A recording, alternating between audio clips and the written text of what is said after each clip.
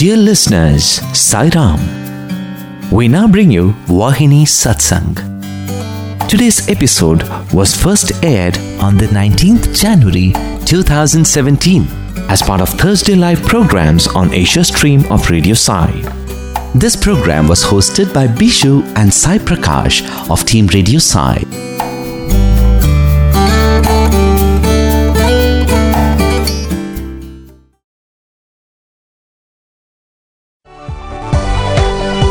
Tune into Sai. Spend the day with Sai. From 6 a.m. to 9:30 p.m. on Radio Sai Thursday Live. Radio Sai Thursday Live. Stay tuned. Salam dear listeners, and welcome once again to Vahini Satsang. If you have been following this program for the last 6 weeks, we have started this discussion wherein we ruminate on Bhagwan's own writings, and we started with Prema Vahini, the first series of articles that flowed from the divine stylus. And with Bhagwan's grace, along with Sai Prakash, who is the co-host of this program, we also have today in the studios for Vahini Satsang Mr. Amit Sood from Delhi. Mr. Amit Sood is a sales and marketing executive. He's been heading the sales and marketing functions of many multinational companies for decades. For more than 25 years, he has had an exceptional career in marketing and sales, and currently he's moved on to be a leadership coach. So he's coaching corporate leaders after having spent 2.5 decades in the corporate sphere. And what is more important is Mr. Amit Sood has been a very ardent devotee of Bhagwan. He grew up as a Bal Vikas student and someone who's been trying to live his teachings in his life. He's been a very active Sevadal member. In fact, he's here in Prashant Nilayam as part of the Delhi Seva, the Satya Sai organization's contribution to Prashant Nilayam Seva, which happens annually. So he just completed his Seva serving in the Sai Kulwant Hall, and we are fortunate that we met, and today he's here with us in the studio. So welcome to you, Mr. Amit Sood, to Vahini Satsang. Thank you so much, Vishal. Sai Ram. Sai Ram. So dear listeners, let's move on. We were discussing the second chapter of Prema Vahini, and we had ruminated on the first 3 paragraphs. We'll now move on to the last 2 paragraphs. So let me play the 2.4 and 2.5 paragraphs of Prema Vahini chapter 2. ఏమి చేయుచుండినను మానవునకు ఏకాగ్రత ప్రధానం. అట్టి ఏకాగ్రతకు సమదృష్టియే శుభదృష్టి. సింహము ఎంతటి మృగరాజైనను ముందునకు 3 అడుగులు వేసి వెనుకకు తిరిగి చూచుచుండును. ఎందుకట్లు? క్రూర జంతువునకు ఏకాగ్రత ఎట్లు కుదురును? కాకి, పిల్లి, సింహముల కన్నులు ఎల్లప్పుడూ నలువైపులా చూచుచుండును. వాటి చూపులు ఏ వేళలందు బెదురుచూ చెదురుచూ ఉండును. హింసావృత్తి గల ప్రతి ప్రాణి యొక్క స్థితి ఇటులనే ఉండును. Whatever man may do, ekagrata or one-pointed concentration is important. For such one-pointed concentration, samadrishti or equal vision is shubhadrishti or auspicious vision. Even though the lion is the king of the forest, every time it walks 3 paces forward, it looks back. Why is it so? Can wild animals have one-pointed concentration? The eyes of the crow, cat or lion always look in all directions. Their vision is always rid with fear and scattered. This is the state of every wild-natured being. So that is what Bhagwan says here. He emphasizes the aspect of ekagrata, one-pointed concentration. And very beautiful statement here, isn't it, Sai Prakash? Swami says, Samadrishti, equal vision is auspicious vision. Yeah, Swami says one-pointedness and samadrishti. Are these the same when Swami says samadrishti and one-pointedness? No, Swami says for such one-pointed concentration, equal vision is auspicious vision. So for equal vision, to have equal vision, which is auspicious vision, you need to have one-pointed concentration. Okay. In fact, yeah. You know, just one thought when Swami is talking about one-pointedness. Yeah. As I was listening to it, you know, what Swami used to tell us when we were students. Yes. When we were students, for us, one-pointedness was very essential. Yes. And it is essential right now as well. Yes. But as students, you know, the supply and demand for Lord Ganesha goes up exponentially as the exams come closer. And somehow or the other, we think Lord Ganesha is going to excuse all the nights we slept early and didn't bother to study. But, you know, two things come to my mind, if I may share. I mean, one thing is the advice that Swami would give to students because of this one-pointedness. He would say, talk less. Yes. Talk less.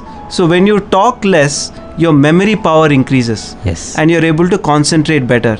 And you're able to focus. And then he would also say, writing once is equivalent to reading 100 times. Yes. So you may read the same chapter again and again and again. But if you are able to write it once, you know, just see it and write it once. And then close the book and write it again. And then he says it won't go out of your memory. It will stay in your memory. That kind of one-pointed concentration. In fact, our chemistry teacher in the school, when we had to appear for the 10th class examination, 10th or 12th rather, 12th standard. So we had to, you know a lot of equations, chemical equations. What he would suggest is just write all the 50 equations that you have to know by heart. Just write it and display it on the cupboard. Just keep looking at it every day. Just keep looking at it. Yes. Wow. He would say, just look at it, and you know it will just sink into you. Yeah, absolutely. In fact, two things come to my mind as you're talking about the school days. So I used to talk, tell a lot about less talk, and used to also mention less connections, less contacts. Yes. So I think both are towards that same facet of sharpening your one-pointed concentration. Exactly. Basically, in today's terms, less distractions. But the other aspect that you also refer to about the school atmosphere, you know, again this occurs to me because, you know, when you mentioned school, one-pointedness just hit me because if you have been a student in Sri Satyasai Higher Secondary School, Prashant Nilayam, which I can vouch for, one-pointedness comes very naturally because whatever you do it only for Swami.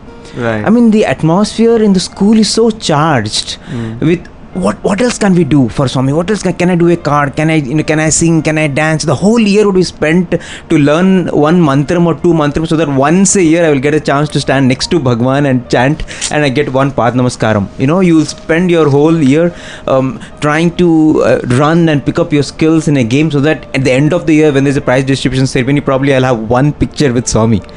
And I think, you know, that one-pointedness, how Swami inculcated in us is something which is very phenomenal. And I think along with that, you know, as he was, granting unconsciously that one-pointed concentration on him, I think we also developed equal vision to accept whatever came as his prasadam. Right. I think, you know, many times I know of situations, you know, especially in the school, I remember, you know, when I joined, Swami used to give prizes to all the winners. Right. I mean, all you had to do, it didn't matter whether you were an athletics champ or you were just one of the 10 who cleared the 10,000 meters in the first. What was that called? You participate and complimentary, compensatory prize. There was for 10,000 meters actually. Yeah. Even if you are not the first, second, third, you know, there'll be this complimentary compensatory prizes. I forget the name, but even that certificate Swami would give. So all you had to do, so it didn't matter whether you won like 5 first prizes, long jump, high jump, first and everything, or you just won one certificate. Ultimately, you will get one picture with Swami and you'll get it from Bhagwan. No, see, that is the beautiful aspect of competition versus, coming together. Cooperation. Like cooperation. Yes. So he says sports should encourage cooperation more Yes, than competition. Absolutely. I remember recently there was a conversation around the sports day, and I remember a conversation which I heard wherein somebody asked Swami, year after year you are watching these acrobatics, and almost a lot of it appears to be repetitive, and some of it one can get bored too. How do you again and again watch this? Swami says, to you it might be repetitive, but to me, I'm watching a new child every day. And from his side, it is the same level of affection, samadrishti. Yes, absolutely. Towards every child. Oh yeah, absolutely. And why I mentioned this is, there came years when suddenly, for whatever reason, Swami did not give individual prizes. Like whole year you worked to get that individual photograph with Bhagwan, but Swami decided to give prizes only to the champions. Only the athletic champ got, and in the subsequent years, you worked whole year for that, and again Swami threw a surprise, and only one cup. Yeah, only the one cup was given perhaps to, or only the house captains. It slowly dwindled like that. But I will not go into the stories. I mean, there have been very beautiful stories of how Swami compensated each one's prayer. People, Swami knows how to bless us with whatever we have pined for. But at that moment, when that didn't happen, you had to develop that samadrishti. You will, at that point in time, you feel, okay, for what I was doing it for Swami. So why am I expecting something? I was doing it for Swami, so that's fine. I have done it for him. In fact, this really reminds me of Professor Kasturi. Professor Kasturi, whom everyone would think as someone who had a very, very honky-dory life. Someone who lived with Bhagwan, who was Bhagwan's biographer, Bhagwan's translator, someone who travelled with Bhagwan, someone who was literally with Bhagwan dawn till dusk, caretaker of the ashram, secretary to Bhagwan. Everyone would have probably, you would imagine that he had great life. But actually, if you see the personal life of Professor Kasturi, it was just simply a life of tragedies. That's all it was, because his wife was for 11 years paralyzed, and she predeceased him, and he had 2 sons. One of them passed away when he was in his prime of youth, and the other son had retired, and when he was thinking now finally he will spend time with this other son, and together they were actually spreading Swami's message, going to villages in Karnataka and singing and speaking the Satya Sai Katha which he had written in Kannada. Suddenly he passed away. He was a PhD. When he was 85, the other son passed away at 60. He was 60. And then he had a daughter whose marriage was on rocks right from the beginning. So, but you never ever felt, anyone who has interacted with Professor Kasturi, you ask him, they will say, oh, Professor Kasturi, such a lovely person. How much joy he used to give us. How beautiful he was talking to it. Only angelic expressions of love and joy you get whenever you speak to people about Professor Kasturi. And it really reminds me of that he was able to have this equal vision, perhaps because of that one pointed concentration on Bhagwan. In fact, once when I was speaking to Madam Padma Kasturi, daughter of Professor Kasturi, she said that once I asked my father, I can't understand you, because when my sons come, when your grandsons come from Bangalore, you speak to them so lovingly, so endearingly. It seems you're so attached to them. You shower so much love. And then again, after some time, when I see you look so removed from everything. What are you? I mean, are you really this attached, or are you? And Professor Kasturi says, Oh, okay, I duped you also.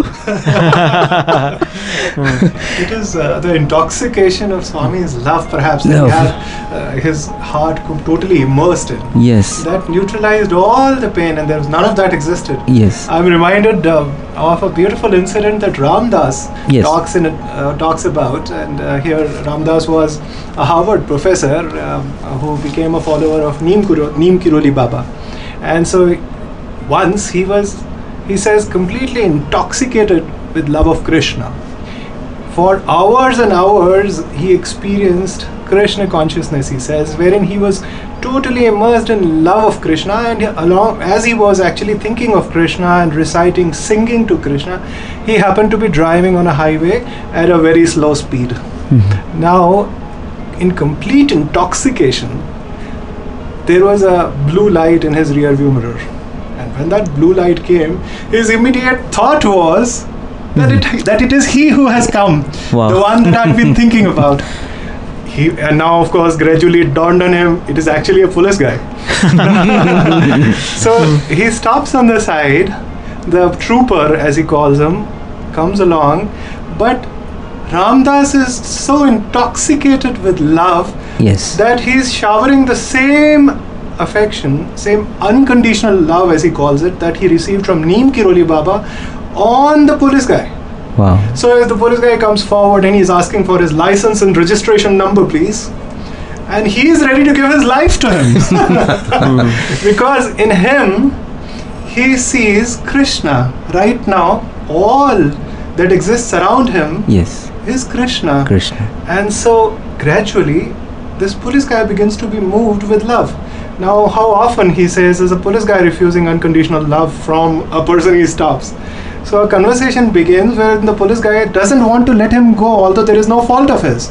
So they become best of friends, as if who have known each other for long, and they are talking about cars for several minutes.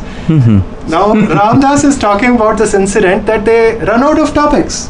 They are strangers finally, but there is so much love that the police guy is unconditionally receiving. Wow. He does not want to let Ramdas go. Go. Finally, he lets him go, and he says, "Run along." He says, "There's nothing that I can do with you. I have to do with you." And as he gradually drives away, he looks in his rear view mirror, and this tough police guy is actually waving him away, Wow. having received abundance of love Yes. from him. Yes. So once one is completely Yes. intoxicated with Yes. this I love, think that one pointed concentration. Absolutely. Then you have that samadrishti, as Bhagwan is saying. In fact, why I mentioned about Padma Kasturi is there is one very, very, very powerful thing once she mentioned. Because one day when Professor Kasturi returned from one of his talks, which is to give to foreigners generally, she was very upset. She said, what is the point of you going out and giving talks every other day? You go and tell that Swami saved this person, Swami saved that person, Swami cured this person. Look at your own family. Your wife is in this condition. My marriage is on rocks. You lost your sons. What have you gained from all this? I can't understand. Why do you do all this? It doesn't mean, Swami doesn't mean anything to us. And Professor Kasturi says, whatever you are saying, it might make sense to you. As far as I am concerned, whenever Swami helps anyone else, he is helping me. As far as I am concerned, Swami is God. So I have absolute faith that whatever he has done is what is best for me. I don't even think that you are mine and this is my wife, my daughter. For whomever Swami blesses, he is blessing me. Beautiful.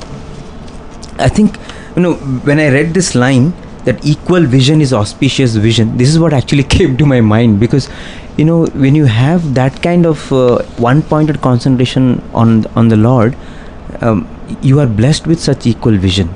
Come joy or sorrow, everything you take it with that equanimity, and that's when I think our vision becomes so auspicious. absolutely, and auspicious vision is equal vision. Once Yeah. it becomes auspicious, immersed in Swami, Yes, then everything appears to be the same as it did to Yes. Professor Kasturi. yes, There was no pain and there was little pleasure. Yes. Everything just the same. same. Actually, that talking about vision, there's another very beautiful incident that comes to my mind. there was this long time devotee of Bhagwan, Mr. Deen Dayal Gupta, and he used to come to Vrindavan, and many Vrindavan teachers, our teachers, they used to narrate this story where they have seen this devotee who would come to the old bungalow in those days, way back in the 70s, and he would always stand in front of the old bungalow and sing this line, Tere siva prabhu koi nahi hai, tujhko mera pranam, and he would be blind. And they have seen that, he would always sit there and pour out his heart singing this song. And they used to always wonder who this guy is, but Swami used to give him that chance. And after many years, suddenly they saw that he has got his eyes back. And that's when they asked him about, how all this happened. And then he says that many years ago, like more than 20 years ago, he had come to Bhagwan, and Swami at that point in time said, see, according to your karmas, you are not supposed to be having eyes. You are supposed to lose your eyesight. So I am giving you a choice. You decide whether you want to undergo that suffering in this life, or you want to postpone to a future life. So he says, you take your time, you think and tell me. And Mr. Deen Dayal Gupta, he immediately said, Swami, in this birth I know you, and I can understand you. I can understand why you are doing it for me, and I have seen you, so I am fine. I will undergo it this time. Swami says, okay. So you take the train, go home. Once you reach home, from tomorrow onwards, you will not have your eyesight. And so that's how it happens.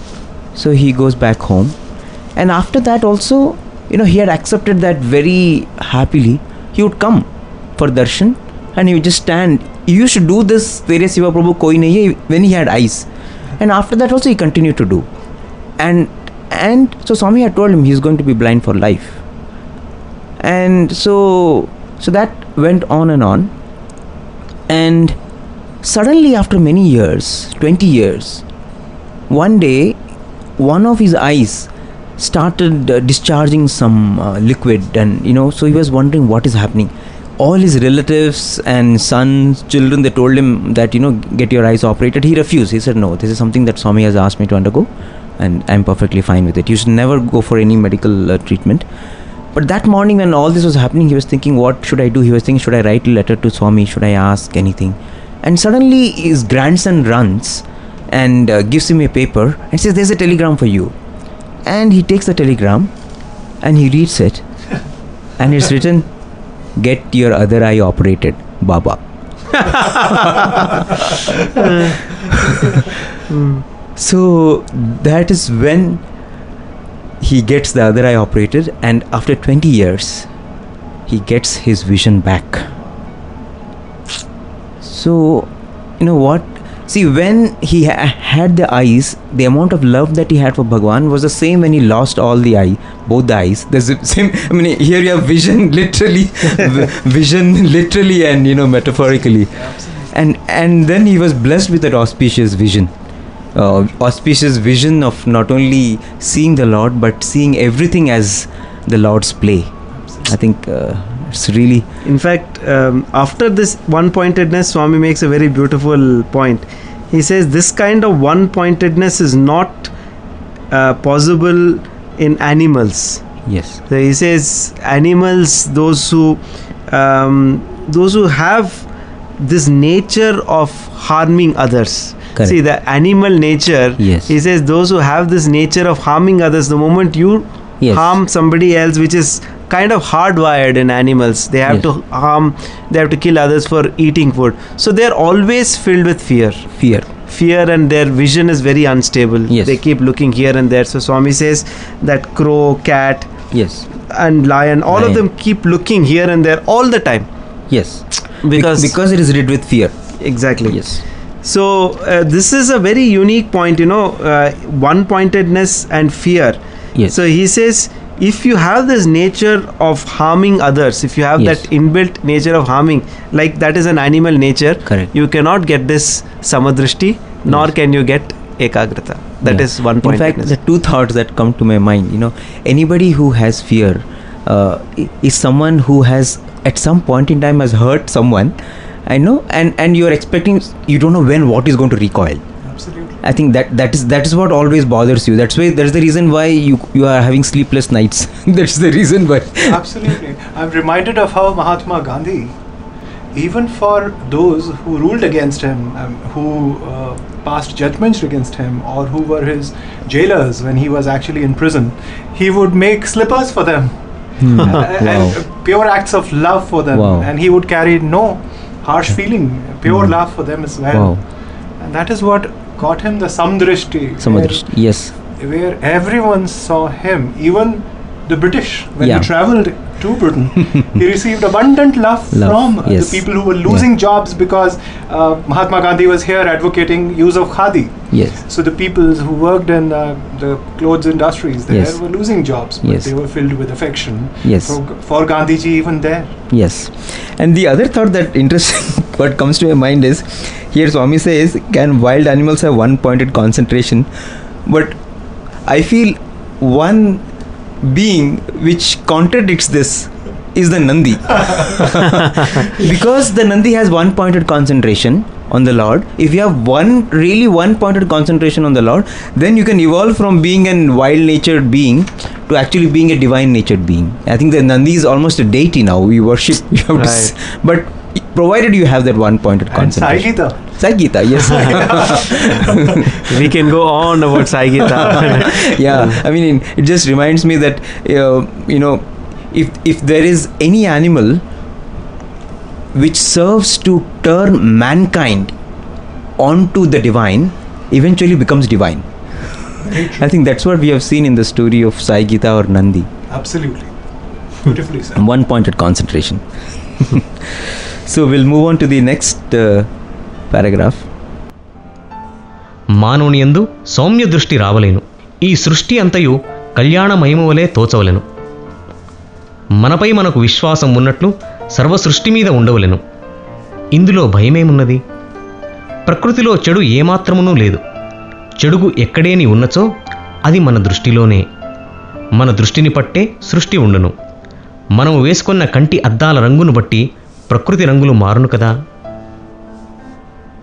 Man should have pleasant vision.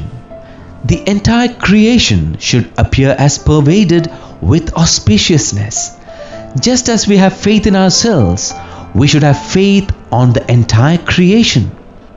Where is the scope of fear in this? In nature, there is no evil whatsoever. If there is evil anywhere, that is in our vision only. As our vision, so is the creation. Will not the color of creation change based on the color of the glasses we wear? So, Mr. Amit, you are someone who are living in the world, who are someone who has spent 25 years dealing with all kinds of people in the corporate sphere.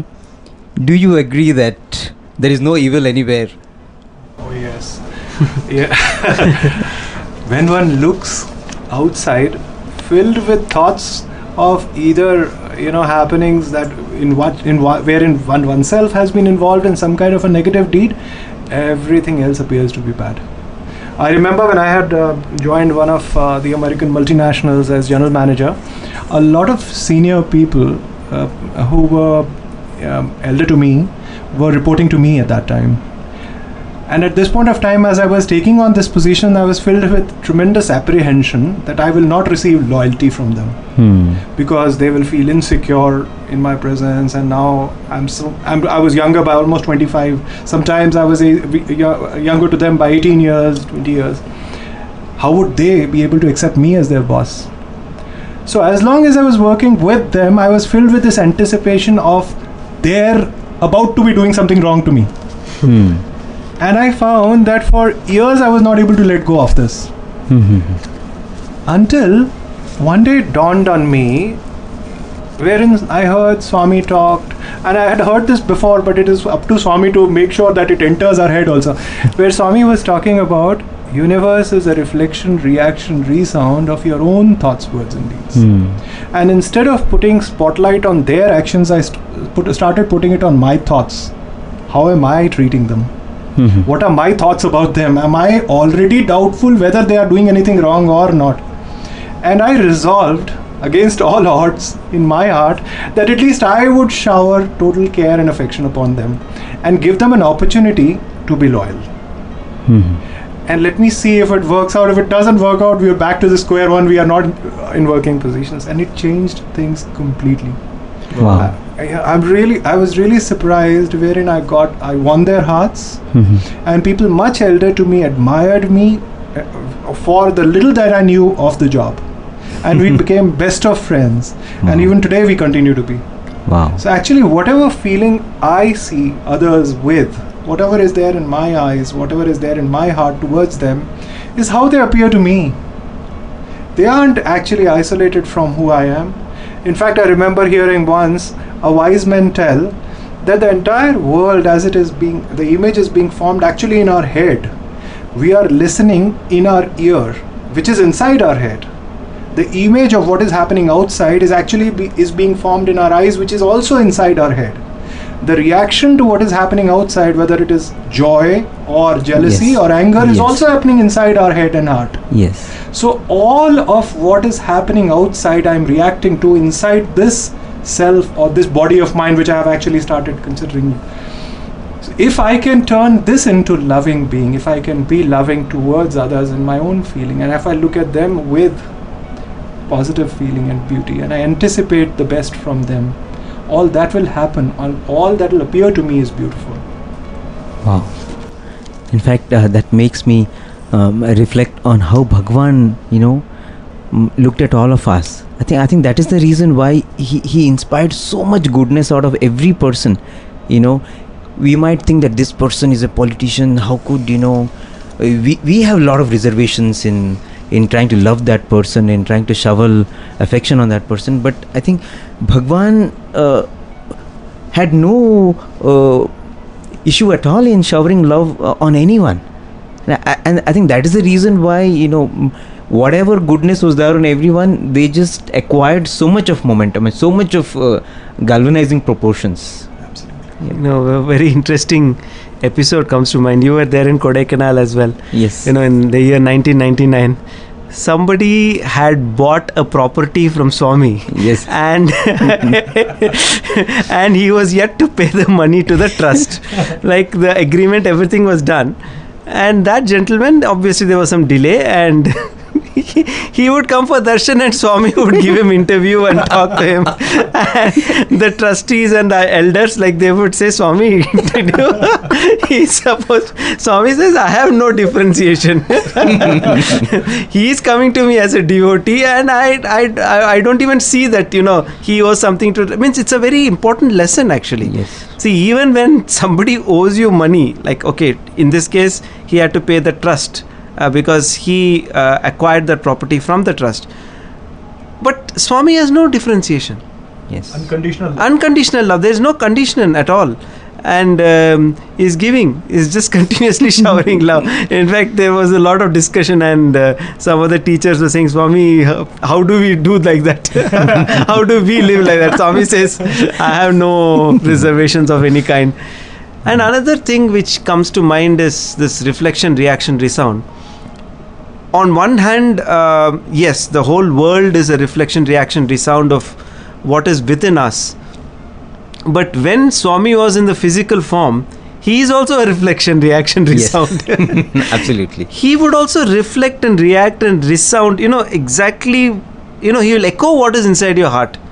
And he'll echo what's in your mind. There is this beautiful story of one of the alumni, when he was a student, passing his 11th and 12th standard. Swami said, Kya kar sakta hai after 12th standard? Then he said, Swami, you should guide me. Become IAS officer. Very good job. Then he said, yes, Swami. Thank you, Swami, for guiding me. Next day, maine kya bola? Not IAS, sir. IFS. Then he said, yes, Swami. Then again he comes next day. Dekho, all that you leave aside. You become a good businessman. You are good for business. He said, Swami, okay, Swami. No. You become teacher. That is good. Then he thought something is seriously wrong here. Like it used to change by the day. Now it's changing by the minute. And he said, Swami, now what should I become? Should I join the army? Should I do this? Should I do that? So Swami had covered all, He said, Swami, why are you doing this? Why are you not guiding me? Swami said, what can I do? Your mind is confused, sir. So I am only reflection. I am reflecting what's in your mind. Your mind is full of confusion. So that is fusion. So I am only reflecting what is in your mind. And then he asked Swami, but that's not the reason I am coming to you. I want to know what you want to tell me. How will I know that? And this is the very beautiful part, because that's relevant for all of us at all times. And Swami said, Dekho, it is very simple. When it rains, there are a lot of puddles on the road, in which as you're crossing and going, you look inside the puddle. Do you see your own face? No, you can't, because there is lot of mud. It's muddy water. So when there's a lot of muddy water, you can't see your own face. But if you clear off all the mud, if there is clean water, then you can see your own reflection. So Swami says, clear your mind. Remove all the dirt from your mind. Remove all the ripples from your mind.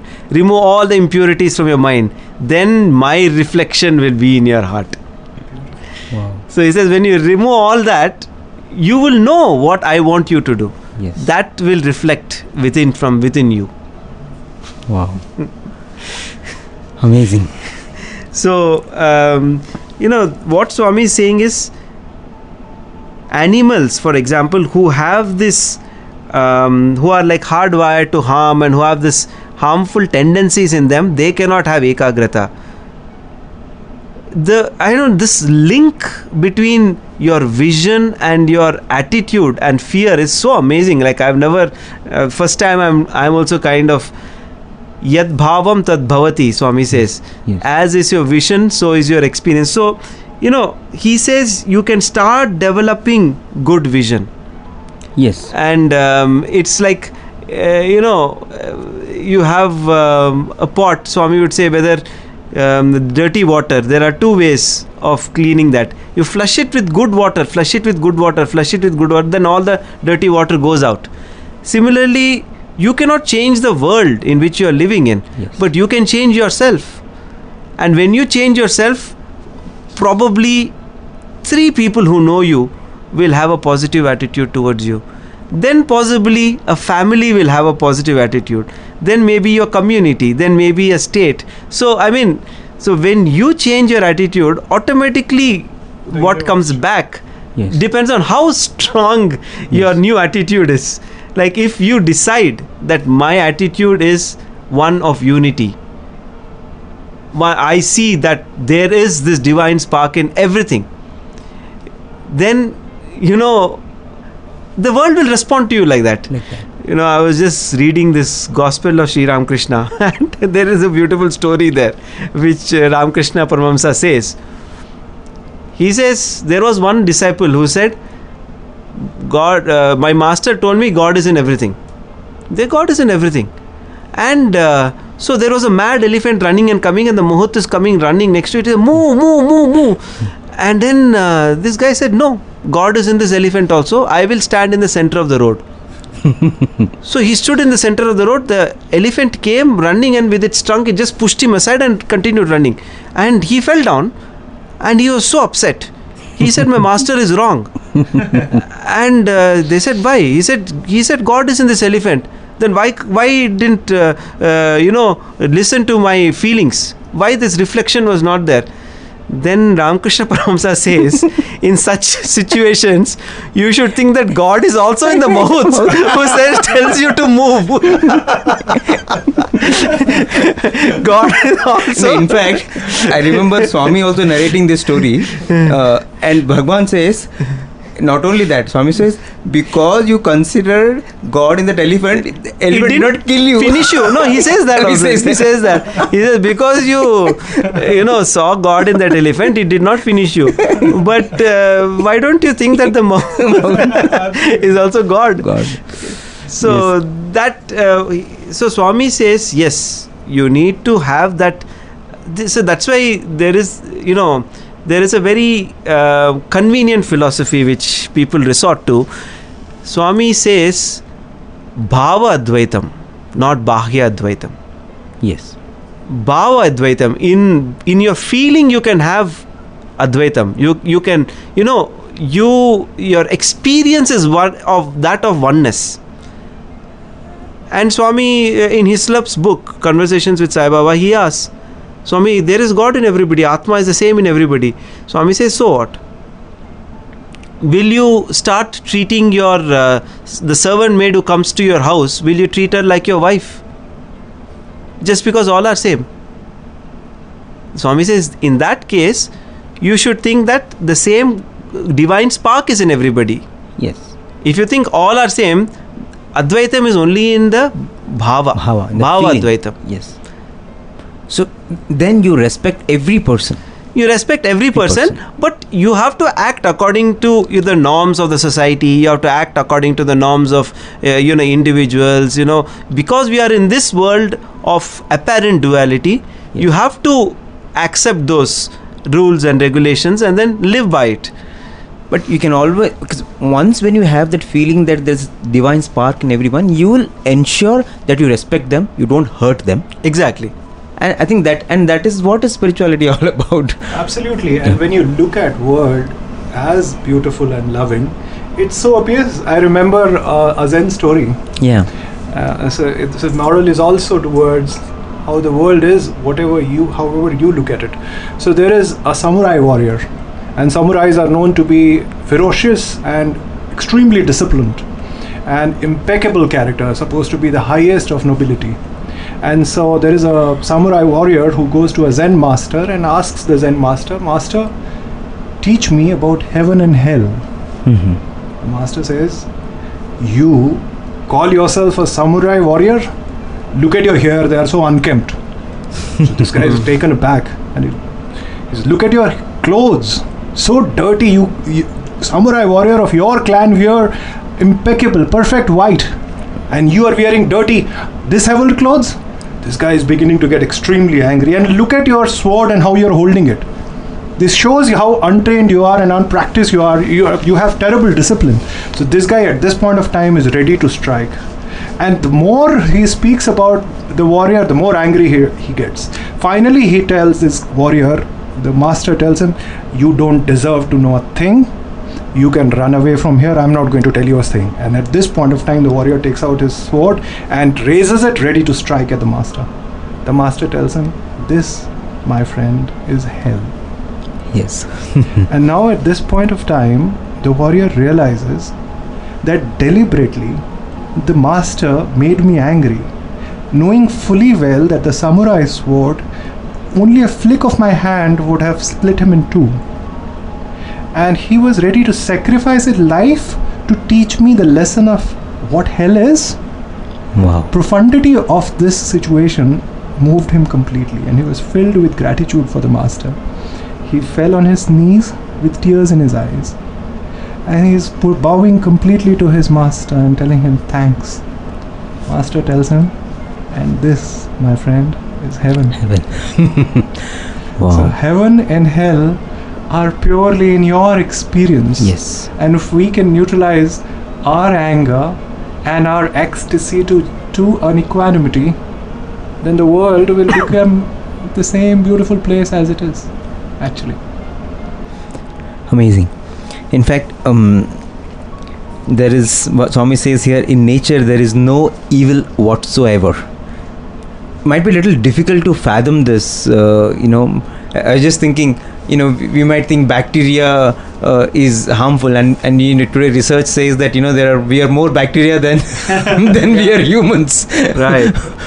We have 30 trillion cells in our a 70 kg person has 30 trillion cells, but there is 40 trillion bacteria. So, but everything. I think this is an exercise that we should do, perhaps, to see when Bhagavan says there is no evil whatsoever, and if there is any evil, it is only in your vision. Perhaps every time we see something and we feel this is evil, perhaps we should introspect and see and ask ourselves, is the evil outside or is the evil inside?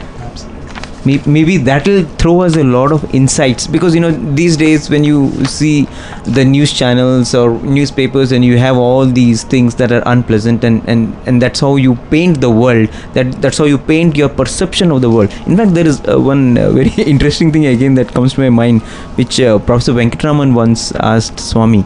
He told Swami, why is there so much of restlessness in the world? Why is there so much of violence and peacelessness in the world? And Swami says, Venkataraman, before I come for darshan, it was Vrindavan, how is the session? And so he says, Swami, everyone is quiet. No, but what is everyone thinking? Well, Swami, they are all praying, they are all waiting for you. And they are all, some are in meditation, some are lost in thinking about you.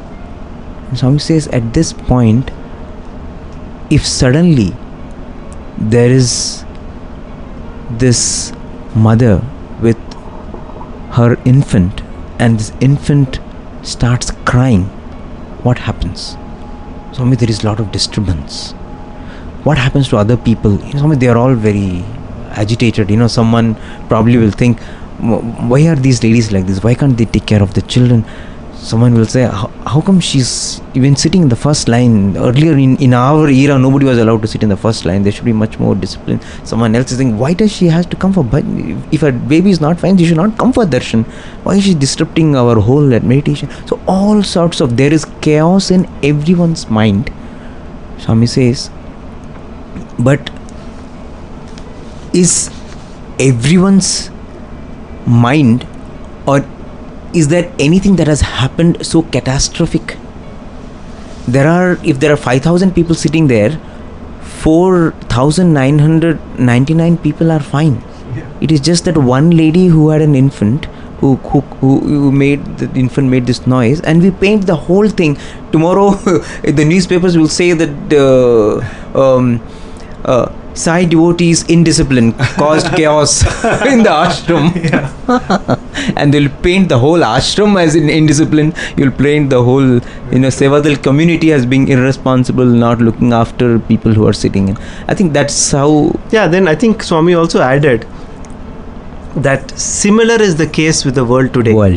He says there is so much of dharma, yes, there is so much of goodness, there is so much of humanity, there is so much of divinity, but these acts which are outside the realm of dharma stand out, and therefore they get highlighted.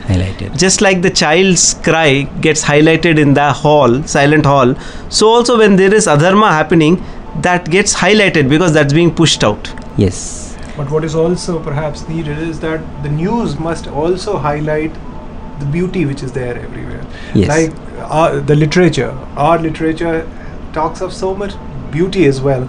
But the newspapers are often filled with the kind of news which rather repel us early in the morning if one was to pick it up. Yeah, that is because that is their reflection. Yes. The newspaper editors and the news writers, that's what is in their mind. In fact, absolutely, it is basically their perspective. Possibly Radio Sai is one news channel, media channel that's focusing on the positivity. I'm sure there is a lot of positive news and media as well, yes, but it doesn't get as much traction because there's no sensationalism in it. But I think what Sai Prakash you mentioned is so important in the sense that this gets highlighted because on a white sheet that one or two black spots, they get highlighted. Exactly. And I think that's what, people, if you utter the word murder, bomb, that attracts attention. If you just say smile, baby, it does not attract that much attention. So, so that's what the media is sort of, and so it's partly because this is something which is contrary to our nature. Exactly. Very true. And in this context, Swami also says that if you see a man smiling on the road and you're passing by, you wouldn't stop and ask him, why are you smiling? Yes. But if you see a person on the road crying, yes. you might be tempted to stop and ask, what's Yes. making you cry? Yes. Because it's unusual for us Yes. to cry. Yes. While it's normal for us to be happy. Yes. Right. I was just thinking, because we have come to the end of chapter 2. Yes. Maybe quickly we'll summarize chapter 1 and 2. Yeah, sure. So please. that, let's just revise very quickly what Swami started. He started the chapter 1 with the concept of Viveka or discrimination. And he said, why is Viveka required? He said, compared to all other ages and yugas, there is so many avenues for people in Kali Yuga, but still there is lack of peace Yes. and happiness. So he says, how do you develop this peace and happiness? Only by good behavior. And for good behavior, he said, character is essential. Essential. And he said, people say that knowledge is power, but according to me, character is power. And character is something which comes and which stays with you through lifetimes. It's not just this Yes, life. He mentioned yes. the examples of Jesus Christ, Yes. Buddha, and Vivekananda. And he said that, why are they remembered? Shankaracharya, why are they remembered even today? Because they had very noble character. And so after that, he went on to say that, when you're born as an individual in a particular family, in a particular situation, whatever you're born with is the consequence of your previous births. Obviously, because character moves with you, sticks to you from birth to birth. You're born with a certain sense of certain characters, certain nature of character that you're born with, but there is ample scope to grow. And he says there is ample scope to change your essential character. And he gives the story examples of Angulimala and Ratnakara. He says they had these vasanas, or they had this kind of nature, but they could change it. Yes. And by good company and by namasmarna, they were able to change it and acquire good character. And then he summarized concluded the first chapter by giving a list of qualities. He said bhakti, nishkama seva, vairagya, prayer, contemplation, vicharna. He said these are all good qualities. The means by which you can actually transform your Exactly. vasanas into virtues. Exactly. So he said these are good qualities which can help you on that path. And then he of course concluded chapter 1 by saying that it's not important, these magazines and these spiritual books, that these articles that are being written, is to drive people to change their natures. But just by reading it, nothing will happen to you. If you want to read this book to pass time, only time will pass and nothing will happen to you. That's how he concluded the first chapter. And the second chapter, which he starts off with saying that he continues from there, and he says these spiritual books, magazines, Upanishads or Gita or Shastras, he says these are all available at absolutely no cost. Yes. So cheap and so I love, we were talking about the Yes. discourse booklet Yes. and we were talking about a lot of, actually Gorakhpur Press, Yes. they make all these books available at such low Gita prices. Press. Gita Press. Yeah. And it's really amazing. Yes. That's a kind of service they're doing. But what Swami says is they are available at absolutely no cost. But then he also says there is no belch of wisdom. Wisdom is hidden behind the books. Hidden behind the books, inside the books, and their wisdom is not able to penetrate through the thick binding and the ornate binding of the book. Yes. And so he says, it almost feels as if the God of wisdom, the Son of wisdom is hiding behind the piles of books. Yes. And he says you have to grow over these books to be able to acquire that wisdom. So all these books, Shastras, Gita, everything are just pointers. Yes. These are just pointers, and he says that kind of wisdom is available beyond the books. Then we go on to the next part of the chapter where he says, Conduct. however, which parts? Where he's talking about the conduct, bereft of culture and wisdom, is what is happening, and what is. So the basically, people are after. where he's talking about the books, where Swami says that if you have to read any books, you have to read the stories of enlightened beings. No, that's what. So there he says that yes, there are books that have all this wisdom, but for those who are interested in search of truth, Yes. those who are interested in searching for truth in their lives, they have to read the lives of Mahatmas, saints, and good literature that will develop Bhagavad Chintana or Yes. contemplation on divine. Divine. Then he says, if you read all other kind of books, you will lose peace of mind. Yes. And then he comes to the next point. This is very subtle today, the portion that we did today. Yes. We think that, like we were talking about our student days and how we need concentration and one-pointedness. So he says, one-pointedness is not merely the attribute of, it's not natural just because you are a human being, you're a person. It is linked to the kind of nature that you have.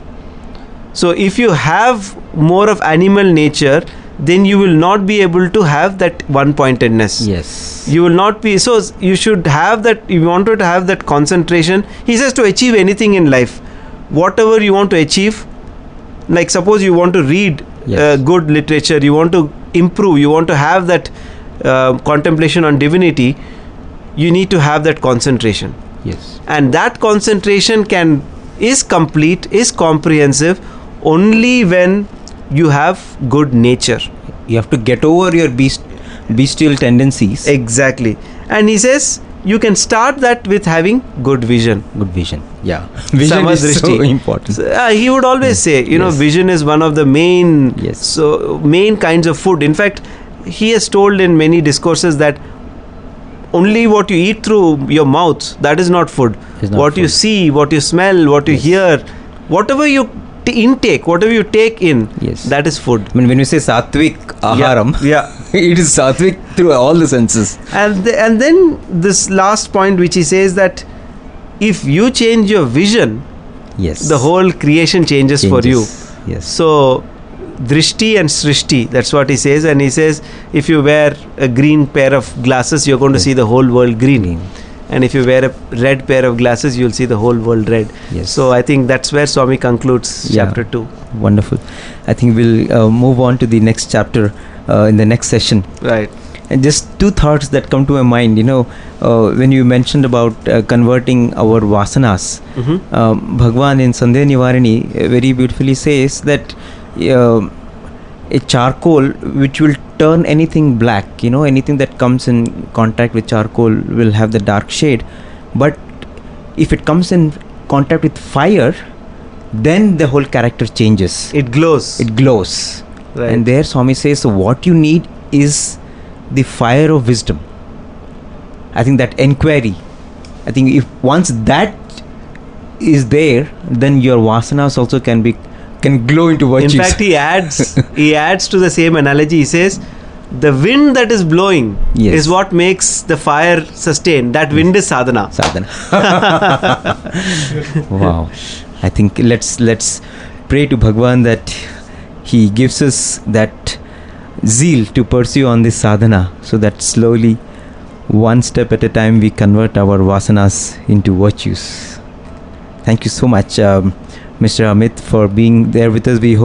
I hope and pray that we can have you for many more sessions of Vahini Satsang, and offering our salutations and gratitude to Bhagwan for giving us this beautiful opportunity to ruminate on his immortal writing, Prema Vahini. We thank you all, dear listeners, for being with us. As always, please feel free to share your feedback. You can write to listener@radiosai.org. www.sairam.org. With prayers at Bhagwan's lotus feet, we take your leave. Thank you so much. Sairam.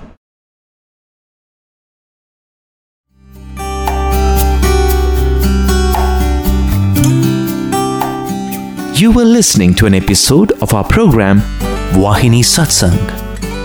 This episode was first aired on the 19th January 2017 as part of Thursday Live from Prashanthi Nilayam on Asia stream of Radio Sai Global Harmony. This program was hosted by Bishu and Sai Prakash of Team Radio Sai. Thank you and Sai Ram.